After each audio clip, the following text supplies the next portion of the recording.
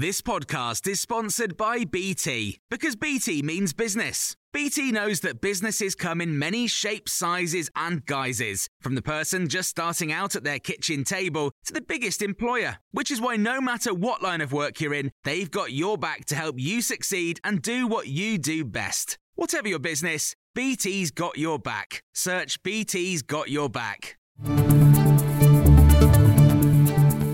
This is the Times morning briefing for Sunday, the 3rd of March. The Sunday Times reports the Chancellor will meet Prime Minister Rishi Sunak this evening to make a final decision on whether a 2p cut to income tax is affordable in Wednesday's budget. Jeremy Hunt says he won't take any risks with the British economy at the budget as he looks to taper expectations around tax cuts. Here's more from Times Radio's Mark Tyler. According to The Times, the Office for Budget Responsibility has told the Chancellor he has £12.8 billion of headroom to play with. That's more than £2 billion less than the figure the Treasury is said to have previously been basing its calculations on. Mr Hunt is under pressure to deliver tax cuts. It could be the last economic set piece from the government before the next election, which is widely expected in the autumn. Israel and Hamas are resuming talks to pause the fighting in Gaza, with the US saying a framework for a ceasefire is in place. It comes after the US airdropped 30,000 meals into Gaza, the first humanitarian aid it's delivered by air. The Times Middle East correspondent Sama Alatrouche says the aid operation is a sign the US isn't in control of the situation in Gaza. The optics, I think, look particularly bad for the US. Airdrops are conducted in territories that are surrounded by hostile enemies.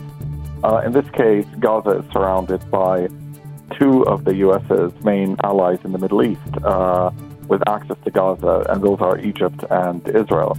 And I think that's something that's been noted both within the US and particularly in the region. The Sunday Times has revealed the chief executive of the Post Office repeatedly threatened to quit his job if his pay wasn't increased. Nick Reed demanded a pay package of more than £1 million. In Parliament last Tuesday, he denied under oath that he'd ever tried to resign.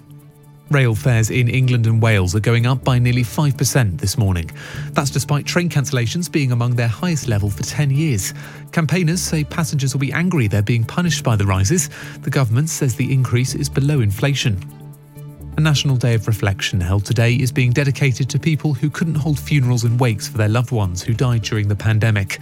It's the 4th annual Day of Reflection organised by the Marie Curie charity. The date's been moved from being held on the anniversary of the first COVID lockdown on the 23rd of March.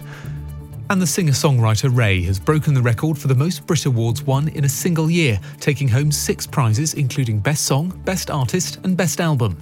It comes after the star publicly parted ways with her record label in 2021 and made the decision to release music as an independent artist. The music journalist Matt Charlton was at the awards ceremony. She wasn't able to release her album. She was signed to a label that was just sitting on her album for such a long time.